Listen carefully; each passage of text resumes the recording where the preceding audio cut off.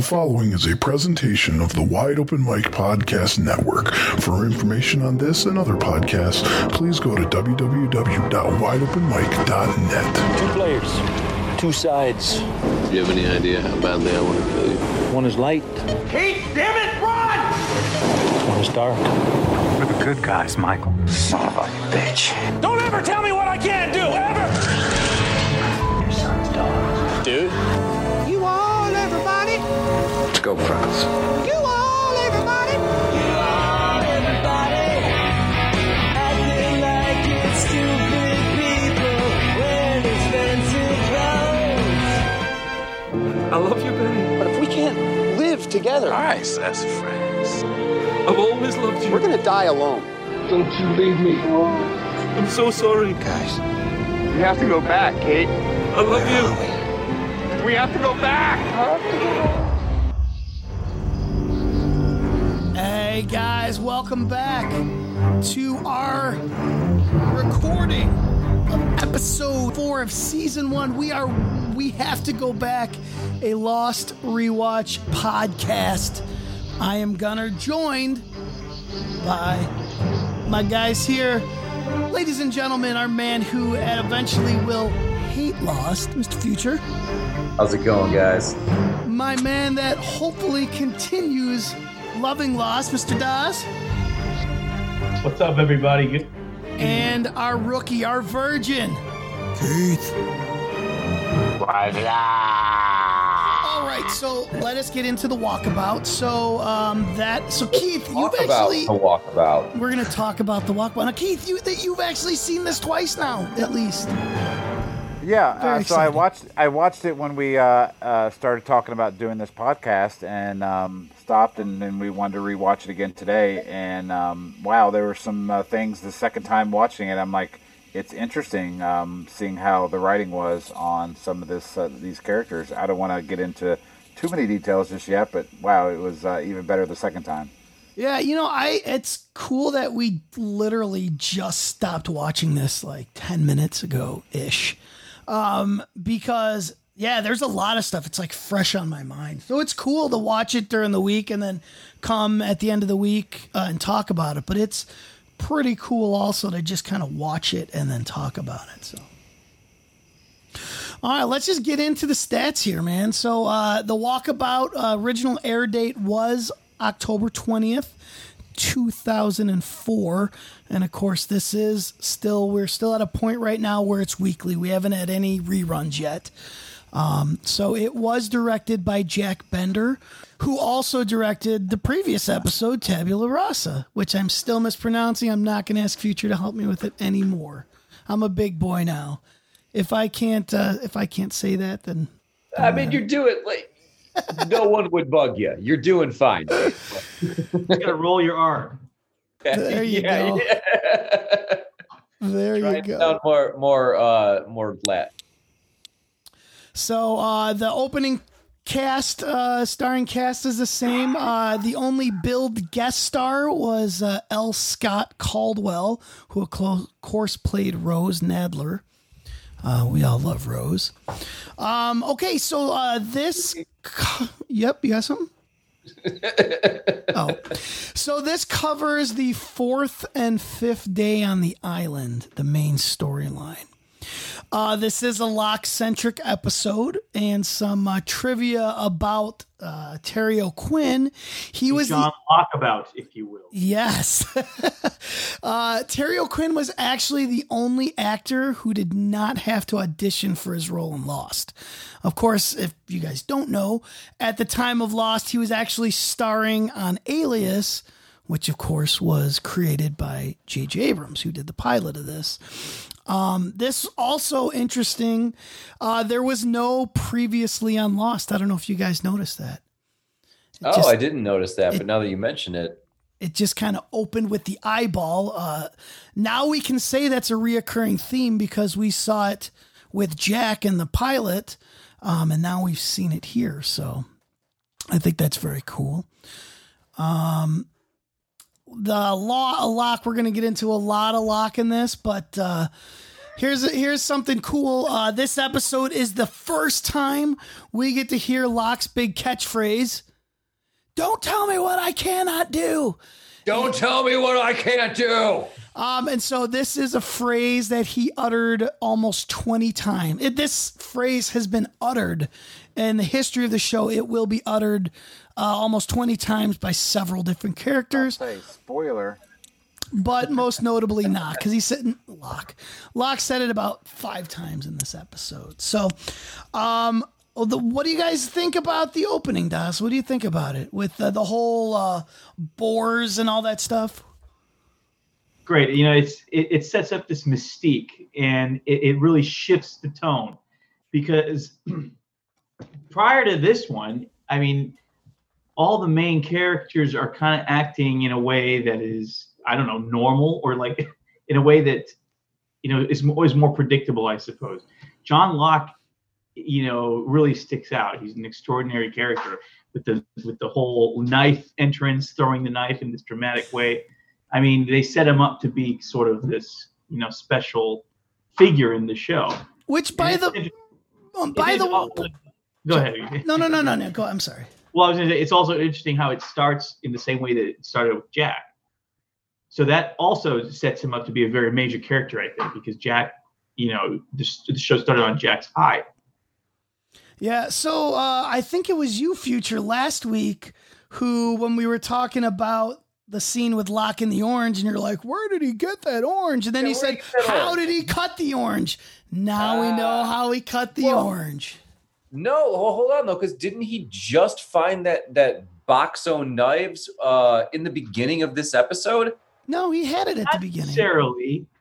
No, I swear, because they showed him walking up to it, and he looked very happy to find it. He opened it up, and then he was like, "Ooh, they're all still there." I thought he had a knife in his pocket, threw it at Sawyer, and then he goes, when Hurley, of course, he's the audience. He says, "Who is this guy?" And then they come back, and he's showing them the knives. I think he had it the whole time, or not the whole time, but I think he found it. I mean, remember, this starts on day 4. I'm guessing he found it in the first couple days. But when the orange is the first few minutes of the plane. No. And that was if I remember correctly, that was at the end of episode 2. But wasn't it in the crash scene? No, it was at the end of episode 2. Okay. Look, I am probably 99% wrong. I am an idiot. I admit it. But and I'm getting old, so last week seems like a million years ago. You've seen a lot more Lost than I have. So, I'm going to trust your judgment. I swear, we all just watched this together, and we're all misremembering it. So I don't know. That is true. All right, so let's talk about. And I love, this is my favorite note, which actually comes later on. We'll get to it later. Never mind. I'm going to reword this. So let's get to the part where we first meet Colonel Locke. Keith, the first time you saw this, if you can remember back that far last weekend or whatever, when you heard Colonel Locke, did you have any doubt that it was anything but he was a colonel in the Marine Corps or whatever, Air Force? Yeah, I mean, totally. It was like something like that, or some military, or he was, it could have even been he was doing some exercise, some training exercise. But no, it totally gave you the impression that he was, doing some strategic, initiative when it comes to running an invasion or whatever you want to call it. Yes. So we also get to meet Randy, who, I'll just say it, my favorite note in my whole thing is Randy is a dick, which is actually later the next scene with Randy, but that's true.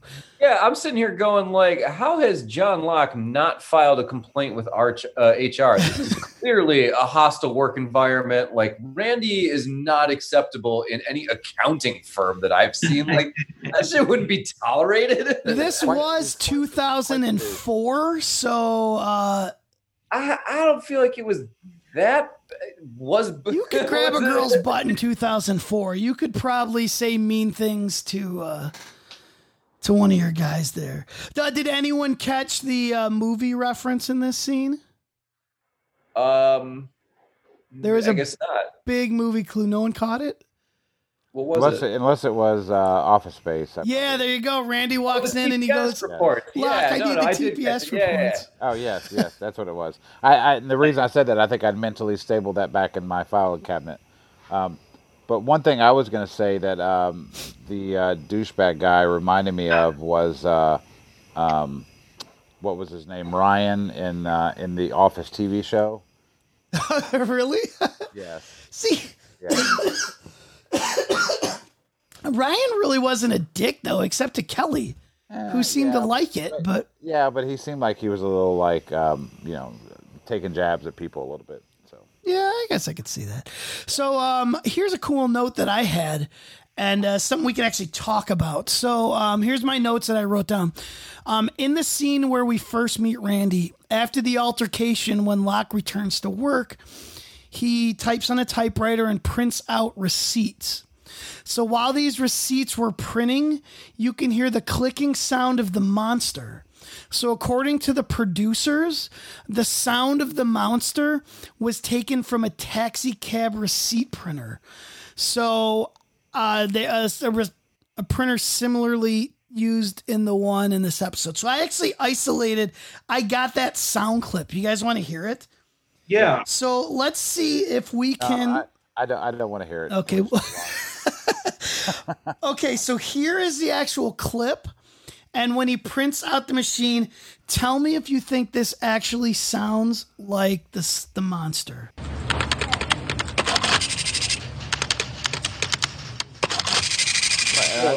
Hey guys, I want the. Go ahead. I pulled this up because this was bugging me. So like literally it's still during the opening credits when he finds his big silver box of knives. He hadn't chucked it at Sawyer yet. Oh. He finds him in this episode. Like the very the first 6 minutes he finds his knives. So the orange remains a mystery. If anyone could cut an orange with a shoelace, it's Colonel Locke. That's all I'm going to say. But I wanted to say, Gunnar, I just want the audience to know how big of a super fan you are about this. And I have the Lost Encyclopedia. I just don't know where it is yet because we moved and it's in a box somewhere in my garage. I've been kind of looking for it. So eventually I will dig even deeper and become even more of a nerd. Well, so can I say one other thing, too, before we go further? No, you only have one thing. Oh, all right. No, man. Oh, God.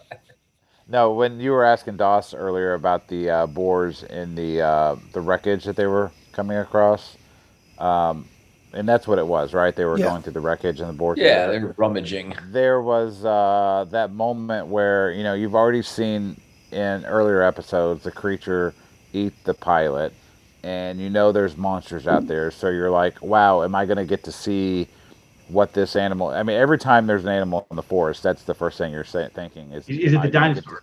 Am I going to get to see what this creature is? Yes.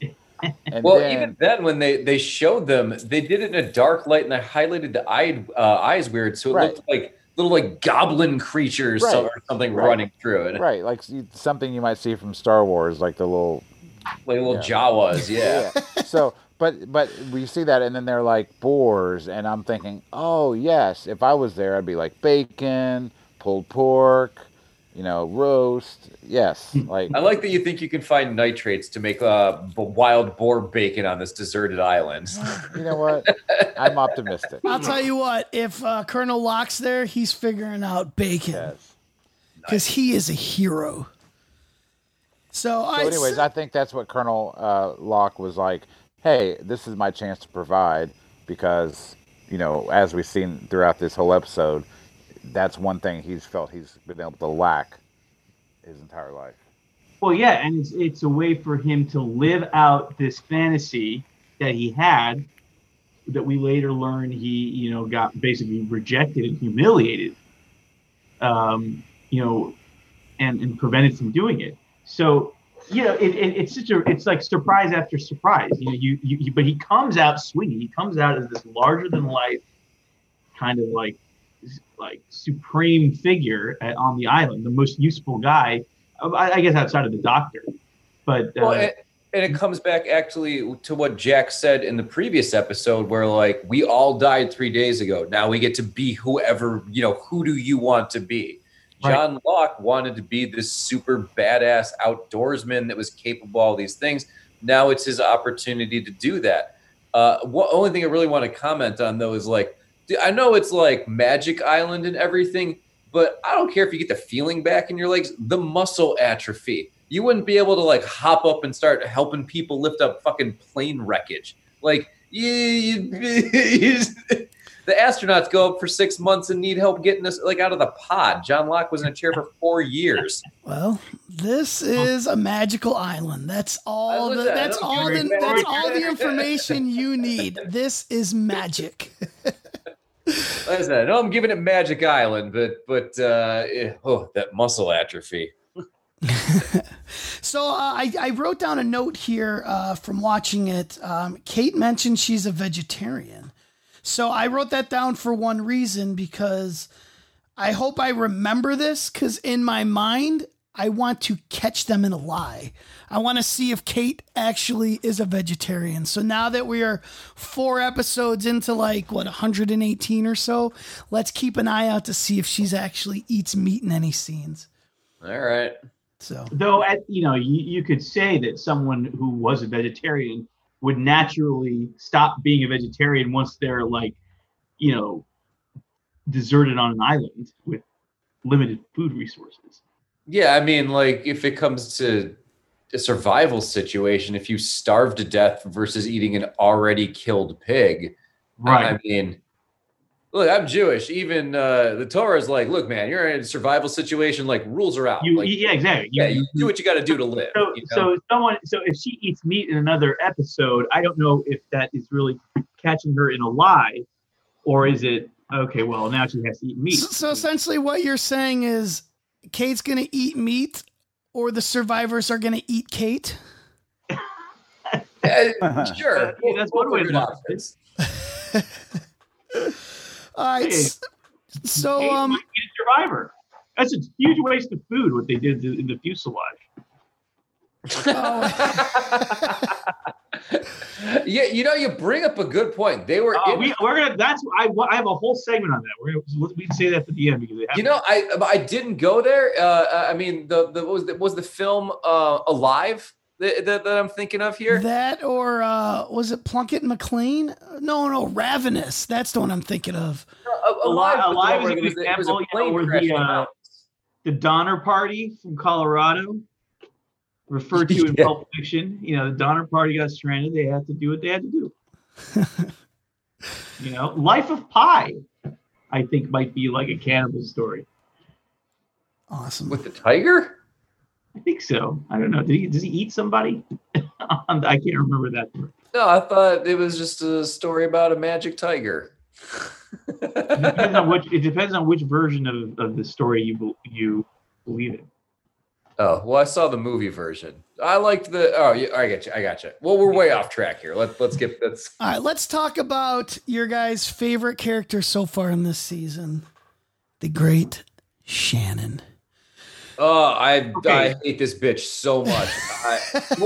God. Those scenes between her and Boone are not necessary. They don't help the story. They're just They point out what a goober he is and how easily tricked he is. It kind of points out his character a little bit, I guess. What is this conflict between them? Like, he just wants her to believe that she's useless and can't do anything, but he's also useless. I mean, I don't really understand the dynamic. I don't find it to be realistic. They haven't gotten to their whole shtick yet. I know, but nothing could explain this behavior. Is what I think. I mean, these people were just acting just totally inappropriately for being on a deserted island. It kind of seemed out of place. I would call it a singular flaw in the episode. Otherwise, a very good episode. Very good writing. But I think they just wanted to point out how horrible she is, which they didn't need to do. I already knew how horrible she was, but They really drive it home. They in this. overshot it a little. Yeah. So I actually wrote a note in here for the scene that she gets Charlie to go fishing for her and he hides his heroin. You think she would have been into partying with him and that heroin? Because I think she would be all about it. I feel like she definitely would have been down for it, but I also think he didn't want to share. Yeah. But she's playing someone who is actually, less experienced than she lets on. So she she's actually kind of more naive and, childlike than. I'm more impressed with Charlie's ability to just completely ignore the fact that he's like having his like a junkie fix to go chase some tail. like he's like itching and shaking, trying to get it out of the bag, and then some sweet punani rolls in, and he's like fit as a fiddle, ready to go. Like, oh yeah, I'll catch some fish for you, whatever. Like, I'm like, I love where she's like, can we talk? And he's like, yeah, I know, I'm the bass player from Drive. Can you catch me a fish? No. We've all been there.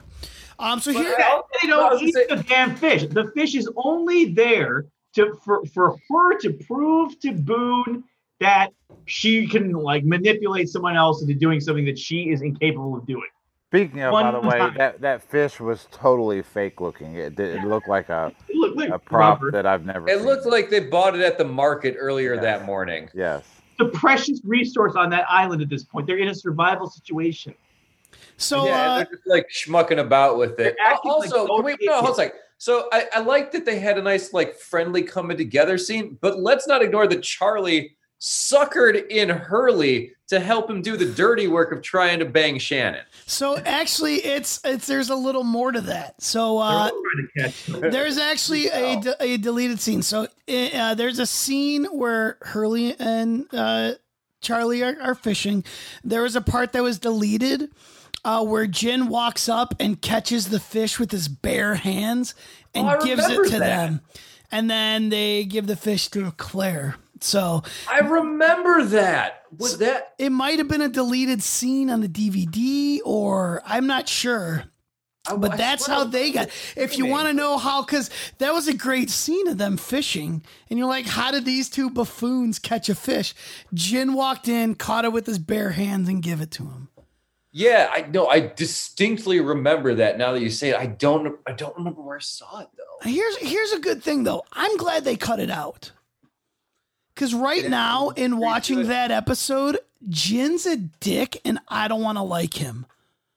And that would like make me love Jin. It would take you out of it. It would take you out of the Jin feeling that they were trying to go for. Yeah. Too abruptly. So okay, I can dig that. I would, like I said, he roped Hurley into doing the dirty work too. So he's, like it's shit. It gets spread around. And that's really their first scene together. And I don't want to spoil things, but how awesome are they together? Like, no, they got a good chemistry. They are totally the C-3PO and R2-D2 of Lost. Yeah, that's actually I like that. That's a good analogy. So. Especially if Hurley is us, and if you kind of watch Star Wars, C-3PO is the audience. He's like the one person who's there for almost all of it. He knows everything. Yeah. Yes. So let's as they say in the year 2020, let's pivot a little. Keith, I want to talk about Rose. I did write down a note. It's a question that I got for you. Is Rose crazy? I don't know if she's crazy. I think she's boring as hell is probably my take on her. Like whenever her character comes up, I get so bored. However, on this rewatch, it did make me think again about talking about how her husband's not dead, because they could be thinking the same thing about us later on. And it makes sense for a TV show. If you want to include more characters on the Lost Island, of course, you're going to have more people show up later on. So, to me, no, I don't think she's crazy. Let me ask you this, then. How is he alive if he was in the tail section and the tail section broke off? How is he still alive?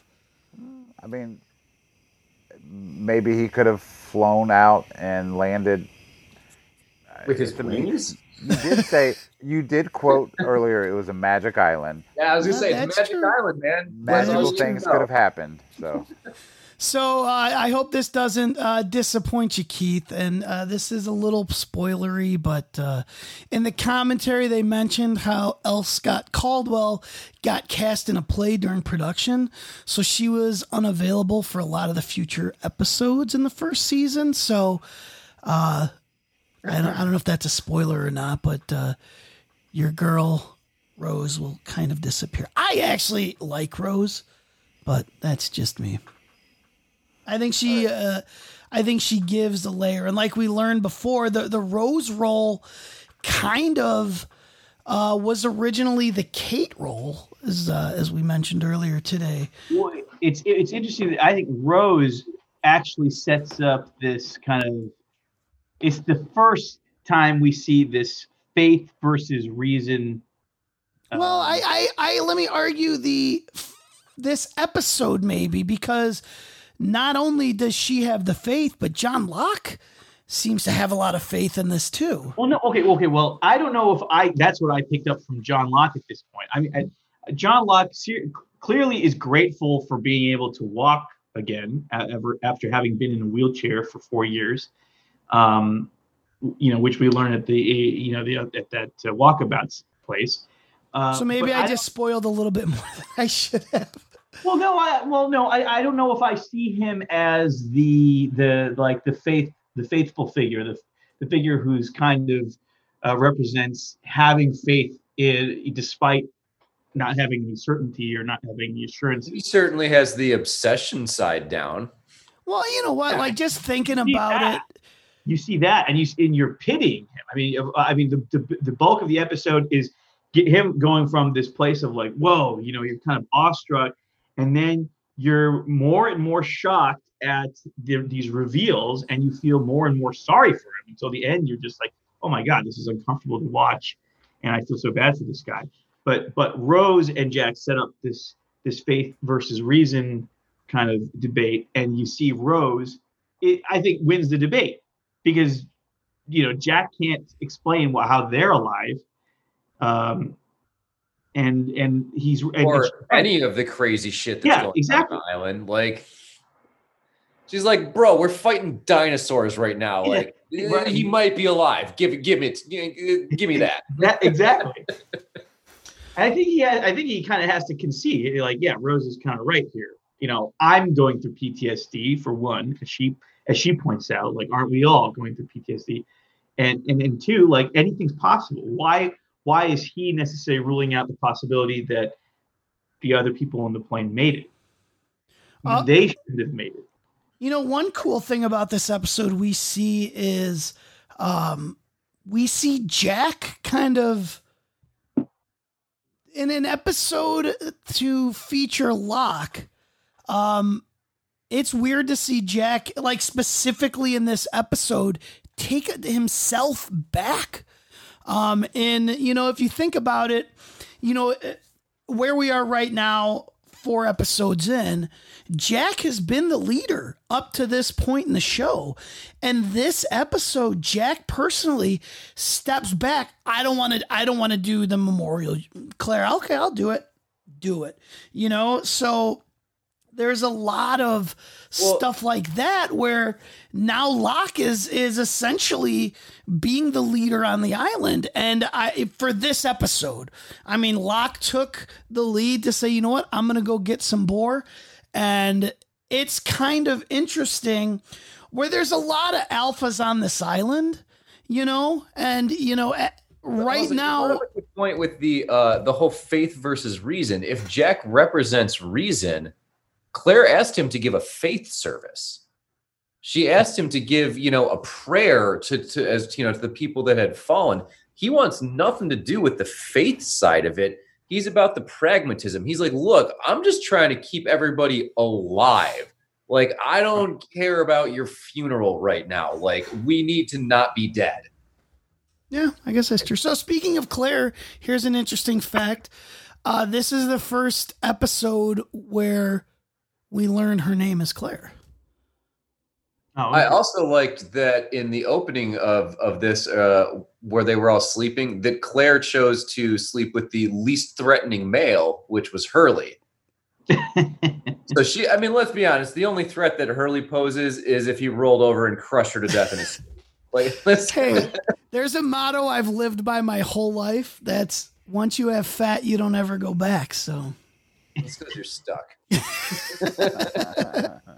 So here's another. Been with some large ladies. Yeah.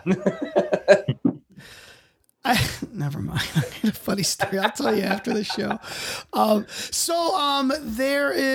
There's several sources that I ran into in doing my research that cite the Walkabout as the episode that most people got hooked on the show.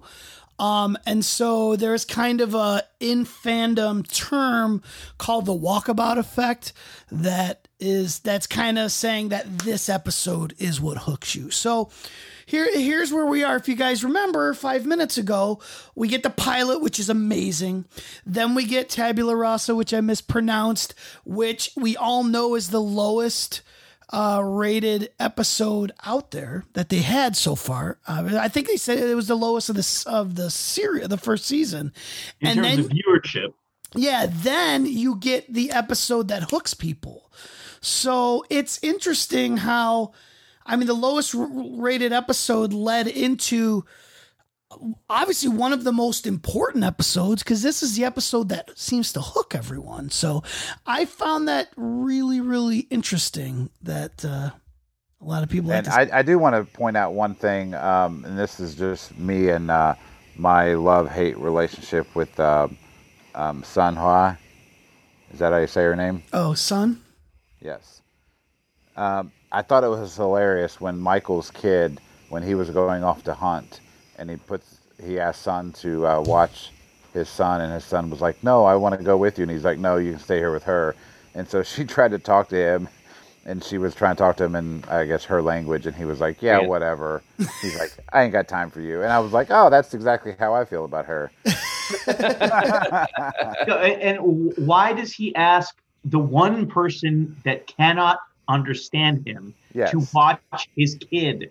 Yes. He's not a very good father. Would you ask anybody who could speak English so that you could communicate? Even Hurley, right? Hurley could do that. That's such an easy misunderstanding. He could have been saying anything. He just assumed that she knew that he meant watch my kid. She literally could have said, "I hate children. I'm going to chop his legs off and eat him as soon as you walk away."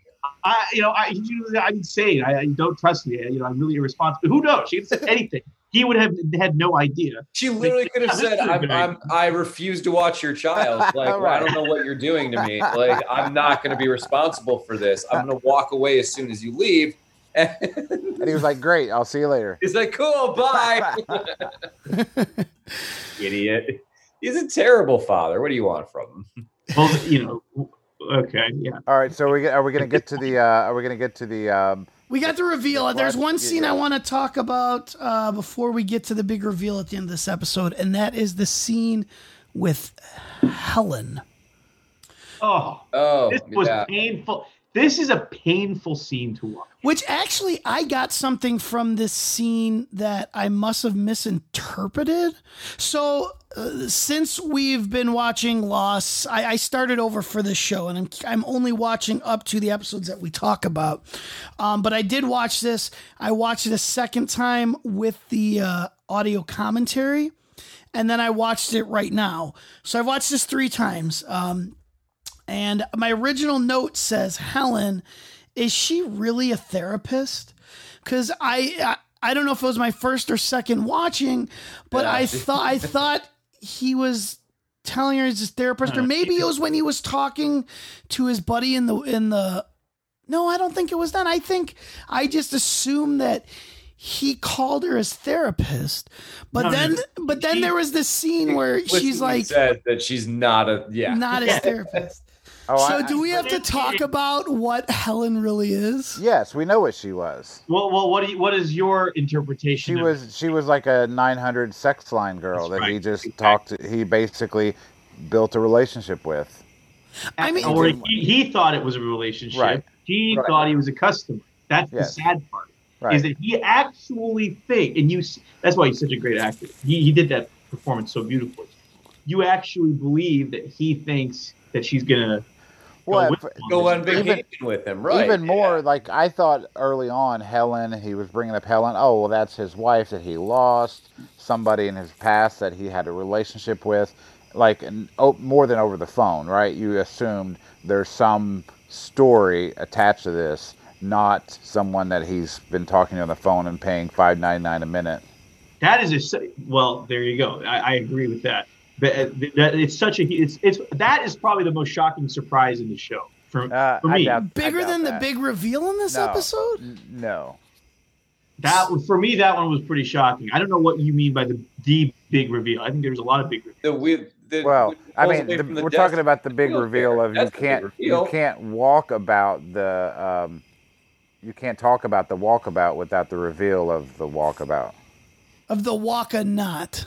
Yes. Yeah, that he can't walk about. So I'll tell you what, like I love how we take this guy who's this leader in this episode. He's a badass in this episode.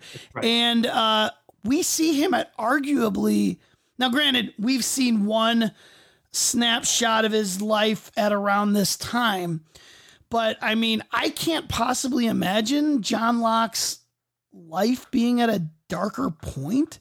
Yeah, you hope it's the rock bottom. Yeah, right? I mean, that's just like that. I think that's even more of a. Is that what you just said? That this is a bigger reveal than? Yeah, I think so. You know what? I just talked myself into it right now. Where I think exactly you are 100. I agree with you 100%. That is the big reveal in this episode. Yes, it's the big reveal because he goes from Indiana Jones to this like pitiful, Gollum-like, creature basically, and you don't feel bad for him for being in a wheelchair. I don't think people think not at all, right? For being in a wheelchair, lots of people are in a wheelchair, and people are going to interpret that as like, oh, he's, he could have still been Indiana Jones just rolling in the wheelchair. That would have been incredible. But you realize who he is kind of inside from this conversation with Helen. You realize like, oh, inside he's really this pitiful man.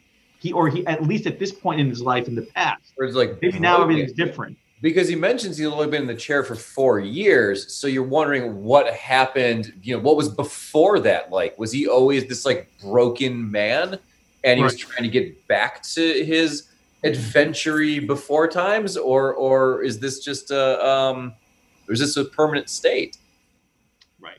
I think for me it was more the granted this was a big reveal and you're right, and it basically showcased who he really was as a person. But for me, once you found out that he was in a wheelchair, and once he crashed on this island, he could walk.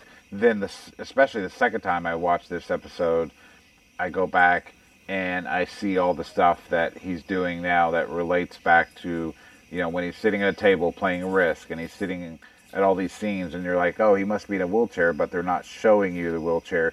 So for me, it was more the reveal of the second time. What did I miss the first time?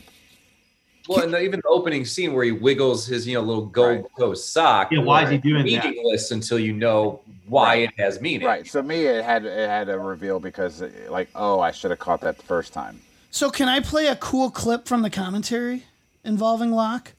Sure. So here's an audio clip from the actual commentary explaining a little bit more about Locke. This is Jack Bender, the director, and David Fury, the writer.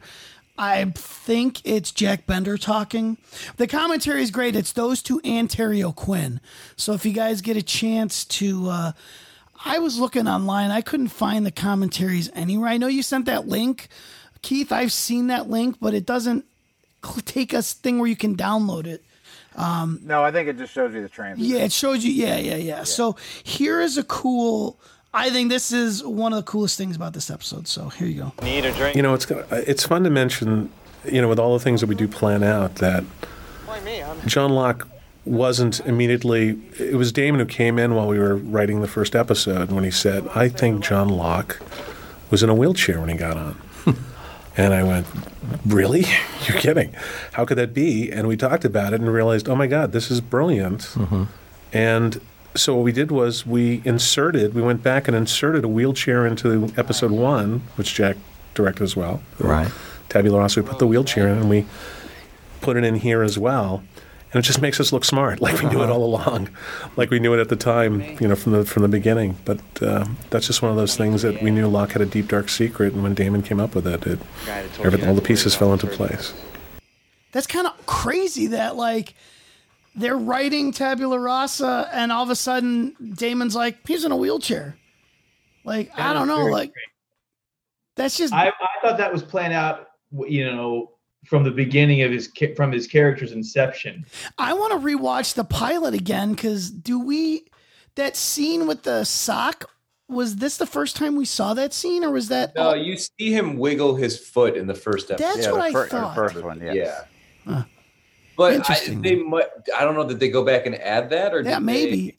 Well, they did say that they added the scene with the wheelchair in Tabula Rasa. They added that after they already shot it. Like, they just kind of quickly threw that in there. I also liked the scene where they showed the wheelchair in this episode, but they were using it to haul the wood.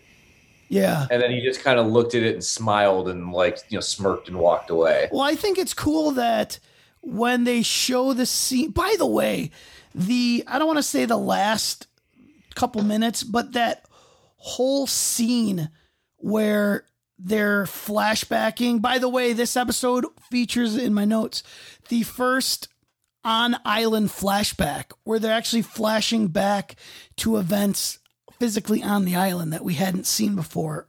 But that whole scene where we're seeing Locke for the first time, like, wake up and stretch it, like, how powerful is that scene, man? I love that scene. Like, I almost broke down a little watching it. I'm like, just so happy. Like, that was a beautiful touch. Yeah. Beautiful touch. So it's really good. Yeah. So the big reveal, Keith, your first time, what did you think when you first saw that? And did you see it coming? No, I did not see it coming. But to me, it was, when you're sitting here watching the Australia, why can't he get on the trip? What are they disenfranchising him from? Like, at first I thought, is it because he's a loser? Do they not allow losers on these trips? I thought it was because he was old. Yeah, that too. But, by that point, we already knew about the Helen stuff, right? And so we did not allow losers on that. Do you have to share something, Keith? Do you have a story? Did you not get to go on your walkabout? When did he walk into the place after booking it for months in advance, and he's like, what a loser. No walkabout for you. You didn't pass the loser test, yes. The smell of phone sex on your breath. So I don't know. I mean, it was just like totally like, yeah, wow, that was so unpredictable in my book that it was, to me, it was more shocking than the Helen thing. But I can totally see Doss's point. So. Oh, that's amazing, Keith. All right, so one last thing to mention before we wrap on this episode. The guy in the suit. Keith, what's your first thoughts on the guy in the suit? Man, I don't know. I thought, why is he here and what's going to happen? I don't know. It's nothing but questions in my mind. Awesome. I think that's the point. So, Daz and Future, I want to, without spoiling, but holy cow, was there some amazing, like, what's the word I'm thinking of? Foreshadowing to where this show is going. Like, I like that awesome scene with the monster, and then when he walks out with the boar, like that scene right there, when he walks out with the boar, that is like, oh my gosh, like I see the future. Well, and at that point, you're like, okay, what other shady something is John Locke into? Because he's, they showed a scene where he supposedly stared down the face of this mystery monster, lived after you watched multiple people die, and not only lived but came back with food for the entire group. You think the monster helped him get the food? I think the point is to leave the audience wondering at that point. Yeah, it's a profound question, because you're seeing this kind of weird stare down, and you realize, well, there's some reason why John Locke didn't get killed. Right. But why is he not getting killed like everyone else? There's something special going on. And not only why is he not getting killed, why is he improving physically? Right. Not only is he not dying like everyone else, he's actually going the opposite direction and getting better and better with every passing moment. Maybe while he was in the air, the monster put his bones back together like Operation, and that's why he can walk. Bones out in Operation, but that's... No wonder why I always lose that game. Well, no, I think Goss was mad at the fuselage burning. Well, I don't know if this is too far out, but look, if you're in a survival situation, okay, and there's limited resources, and there's a lot of people who are alive, you might want to save some of the only, meat that's available, and not just burn all the bodies. I don't know. Do what they did in the live, turn it into some, I'm with you.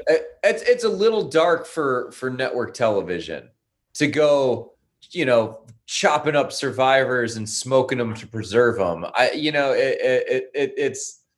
Well, you don't have to show the chopping up. I mean, dude, these people wouldn't even eat sea urchin when they were presented. That is true. That is a great point.